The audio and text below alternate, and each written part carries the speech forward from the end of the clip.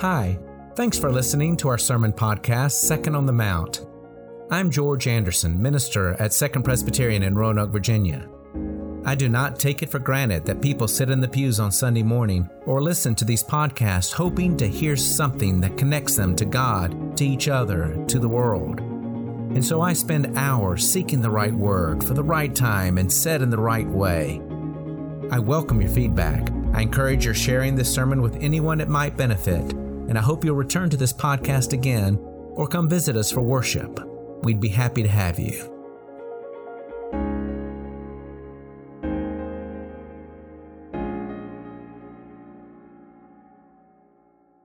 Let us pray. Holy God, as we hear the words of Scripture, help us not hear just words. Help us not hear our word. Help us hear your word for our lives, that we might believe that word and obey. Amen.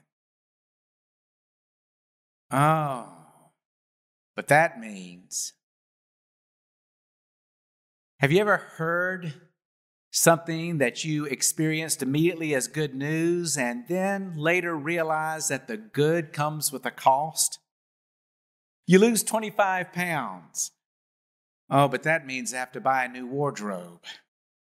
Your daughter tells you that she's engaged to a great guy. Oh, but that means I have to pay for a wedding. Zoom makes it possible to attend meetings from home, right, Bob? Oh, but that means I have to attend meetings from home. Recently, it was decided that Ben Brannon and Aaron Copeland will lead a Thursday morning Bible study, and each week they're going to focus on a passage and sermon the previous Sunday. And the first Bible study is this coming Thursday, and that's great news. I really appreciate y'all doing that. Oh, but that means that the first time that they meet to see if this whole approach is worth their time will be after I preach. In fact, it's my passage that I chose in my sermon that they'll focus on. I decided to embrace it. I chose a passage about Bible study. In fact, in honor of this coming Thursday morning being the first time the men's Bible study will meet to talk about the previous Sunday's sermon, I will look at the first time Luke's gospel speaks of a Bible study that Jesus leads. But before attending Jesus' Bible study, it's helpful to know the story that Luke tells right before he gives it. Chapter 4 begins with Jesus being led by the Spirit into the wilderness, where after 40 days of fasting, he is tempted by the devil. The devil first tempts the famished Jesus to turn stones into bread. And in refusing, Jesus says, "It is written that human beings shall not live by bread alone." The devil then tempts Jesus by offering to give him all the kingdoms of the world if only Jesus will follow him and worship him. And in refusing, Jesus says, "It is written, you shall worship the Lord your God, and him only shall you serve." With the third temptation, the devil transports Jesus to the pinnacle of the temple and says, "Prove that you are the Son of God and throw yourself off." And then the devil says, "It is written, he will give his angels charge of you to guard you, and on their hands they will bear you up lest you strike your foot against a stone." And then in refusing, Jesus says, "It is written, you shall not tempt the Lord your God." Quite a struggle this is. And did you hear how much the Bible is quoted by Jesus and by the devil? This is a Bible struggle, with the devil using Scripture to tempt Jesus and Jesus using Scripture to resist. Now, with that Bible struggle in the wilderness in mind, listen now to the story of Jesus' first recorded Bible study. Listen not to the words of Scripture, for we have been reminded what Shakespeare said, that even the devil can quote Scripture. Let's listen not for what the devil wants us to hear and not what we want to hear. Let's listen for what God wants us to hear. Then Jesus, filled with the power of the Spirit, returned to Galilee, and a report about him spread through all the surrounding country. And he began to teach in their synagogues and was praised by everyone. When he came to Nazareth, where he had been brought up, he went to the synagogue on the Sabbath day, as was his custom. And he stood up to read, and the scroll of the prophet Isaiah was given to him. He unrolled the scroll and found the place where it is written, "The Spirit of the Lord is upon me, because he has anointed me to bring good news to the poor. He has sent me to proclaim release to the captives and recovery of sight to the blind, to let the oppressed go free, to proclaim the year of the Lord's favor." And then he rolled up the scroll, gave it back to the attendant, and sat down. And the eyes of all in the synagogue were fixed on him. And then he began to say to them, "Today this scripture has been fulfilled in your hearing." And all spoke well of him and were amazed at the gracious words that came from his mouth. They said, "Is this not Joseph's son?" He said to them, "Doubtless you will quote to me this proverb, 'Doctor, cure yourself.' And you will say, 'Do here also in your hometown the things that we heard that you did in Capernaum.'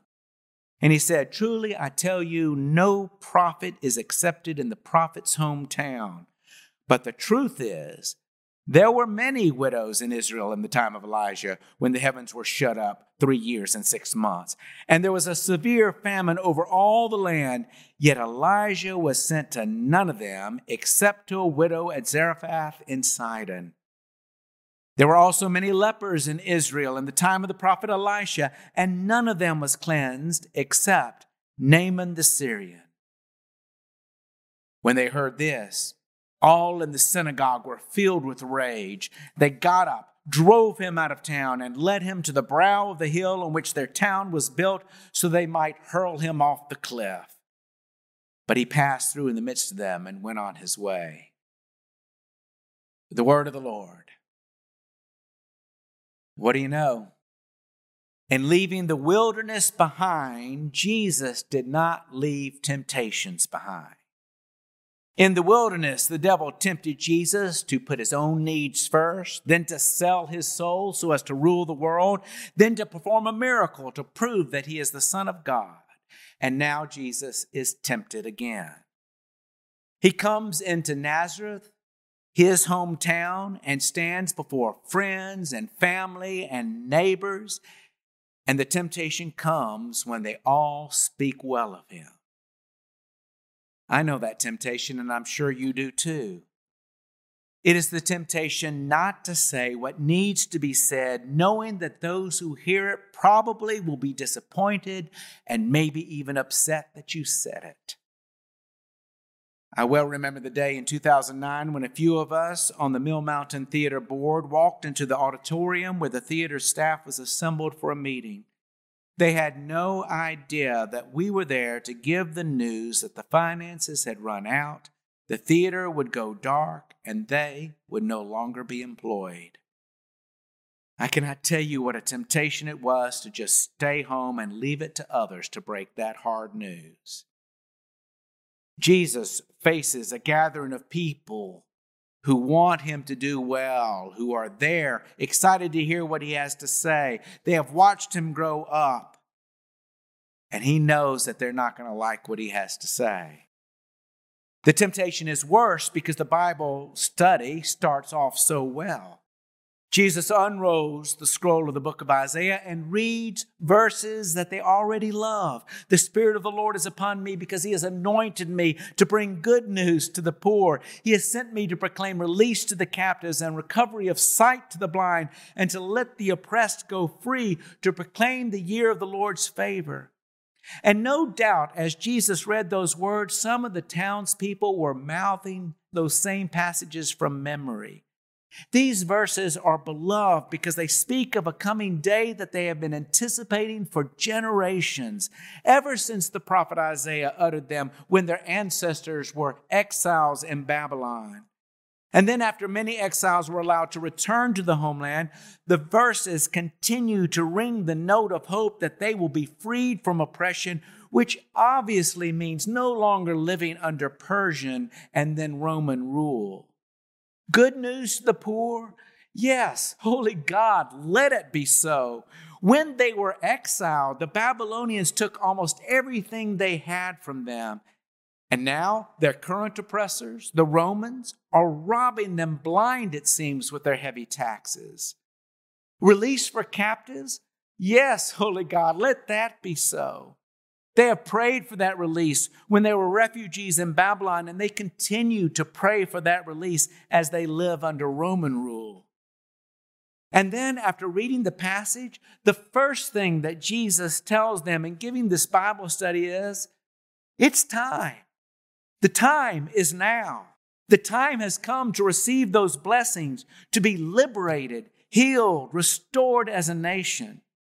And then to hear one of their own say it, raising the possibility that he, Jesus, is going to lead the movement to make it so. Think of that. I mean, Jesus is already a man with this great reputation, already with a huge following because he has been going around that area teaching in synagogues and healing the sick. And there are a lot of people already following him. A Messiah then, a Messiah raised right there in Nazareth. How wonderful that would be. The one who restores Israel to its glory. They'll be able to say, we knew him when he was just Joseph's boy. You might wonder why they would immediately believe that today is the day or that Jesus is the one. But does it really matter if they all believe it? What is great is that he says it. The point is that it's possible. The point is that it needs to be said every day, just in case today is the day. I mean, it's going to happen. God promised that it would through the prophet Isaiah. Why not today? And Jesus is bold and brave enough to say it out loud, and they all speak well of him. Jesus has them in the palm of his hand. Why can't he just stop there? What's wrong with stopping while he's ahead? What's wrong with them thinking that every bit of the good news of which Isaiah speaks is for them today? Why not at least for today? Let them think that God sees that they have been history's victims and now it's time to put things right. What's wrong with building a following and a reputation further, winning love and devotion so that Jesus can have some social capital to spend later? What's wrong with giving them what they want so that Jesus can later have what he wants? Sound familiar? I mean, didn't the devil tell Jesus, I will give you all the kingdoms of the world so that you can then give me what I want? Bible study is great.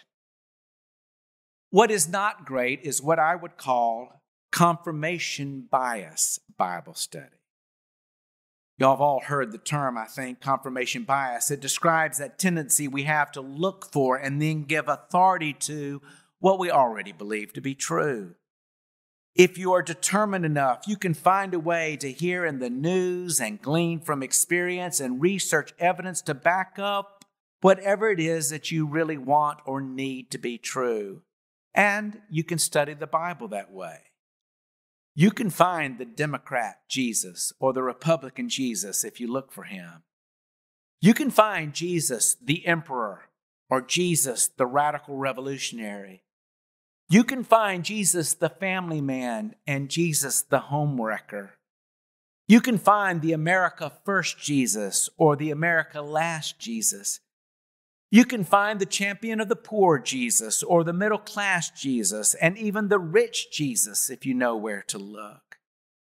I mean, if you were to assemble all the Jesus figures that readers have somehow been able to find in the Bible out in a field somewhere, you'd have to ask one of them to multiply fish and loaves just to get them all fed. The townspeople know their Bible well, but they have read it with a confirmation bias because they already know that God puts them first. They know that the prophet Isaiah, as one of their own, in speaking of justice, is speaking of justice for them. They know that they are the victims of Babylonians and Romans. So if things are going to be set right for victims, it'll be their day in the sun. And when Jesus says the time has come, they already know he means our time has come. No need for Q&A, Jesus. We get it. All we have to say is amen. Jesus is human, and I have to believe that he is tempted to just go with it. The Bible that Jesus has available to him, after all, the Torah, the writings, the prophets, they all have passages that he could use to reinforce the message that God is about us first, that if the world is to be righted, it will be when our enemies are brought low so that we can be brought high. And if Jesus wants followers, if he wants approval, if he wants influence, all he has to do is say that, or at least stay quiet.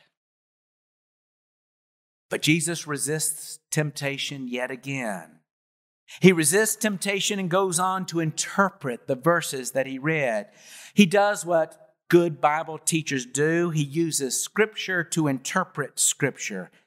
Instead of defending the popular reading of Isaiah, he uncovers what the prophet really said. This prophet in exile saw suffering. He saw the suffering not only of the Jewish exiles, but he also saw the suffering of the Babylonians around him. He saw the suffering of Gentiles and Jews. He was an example of what scholars talk about when they say that in exile, justice became less a prayer for the Jews and more a prayer for the world. And that's what Jesus points out. The good news that Isaiah says is coming, that needs to come, is for the poor and the persecuted all over the world. Yes, even those who have been impoverished and persecuted because of the Jews. Jesus brings up stories from Scripture that speak specifically of time when Jews and Gentiles were all suffering, and God brings relief first to the Gentiles. You see, for justice and mercy to be particularly helpful, they need to be universally applicable for them as well as for us. The townspeople respond just the way that Jesus thought they would. Admiration turns to fury. Some are so upset that they are not seen as the victims that they try to do what the devil tempted Jesus to do to himself, throw him over a cliff. Now, you understand, don't you, that we can't read this story simply as about Jews and Gentiles, thinking, well, isn't it great that God came first to us Gentiles and not to those Jews? No, this story is about those who consider themselves people of God. It's about insiders and outsiders. It's about the older son and the younger prodigal. It is about the righteous and the unrighteous. It's about those who know that they are the victims and thus are in the party that stands up for them. Well, it ends up being both the Republicans and the Democrats. They all have their versions of how we are the ones to be saved. It's about those who are of this race and not of other races. It's about the ones who know the deal, and they're just waiting for the world to wake up to how they have it right. Confirmation bias, it's just something that we all bring to the Bible, just like we bring it to everything else in the world and we bring to the news. If we're going to get past reading Scripture and get to Scripture reading us, then we need to realize from the get-go that we bring that bias with us. When we accept that we always have an internal editor on call, If we accept that, then we are ready to accept that a Bible study sometimes just has to be for us a Bible struggle. I'm not saying that if Scripture is rightly heard, it will not often affirm us, comfort us, or inspire us. I'm not saying it will not often confirm what we already believe to be true. Yes, it will do all of that because sometimes the best news is old news heard as fresh news. Many times. But many times the devil that tempts us is the God that we've invented.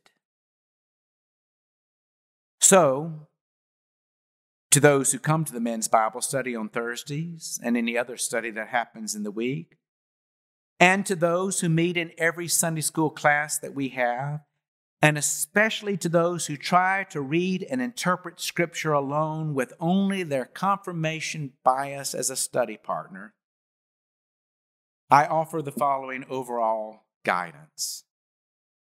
The church has insisted that the Holy Spirit has to be in the conversation of Bible study, or God's living word will not be heard.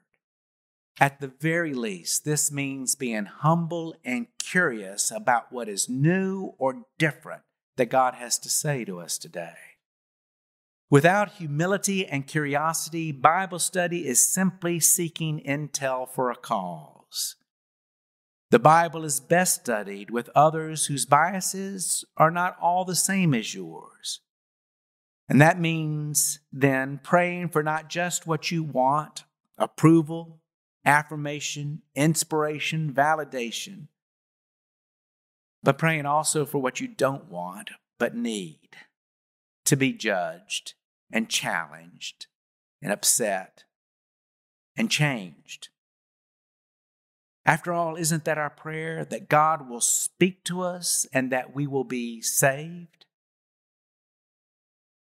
I know what you're going to want to say, Jesus says, before lowering the boom. Physician, heal thyself. But saving ourselves is precisely what we can't do. So in Bible study as in life, God, let thy will be done and thy word be heard. Second Presbyterian, finding direction by following Jesus.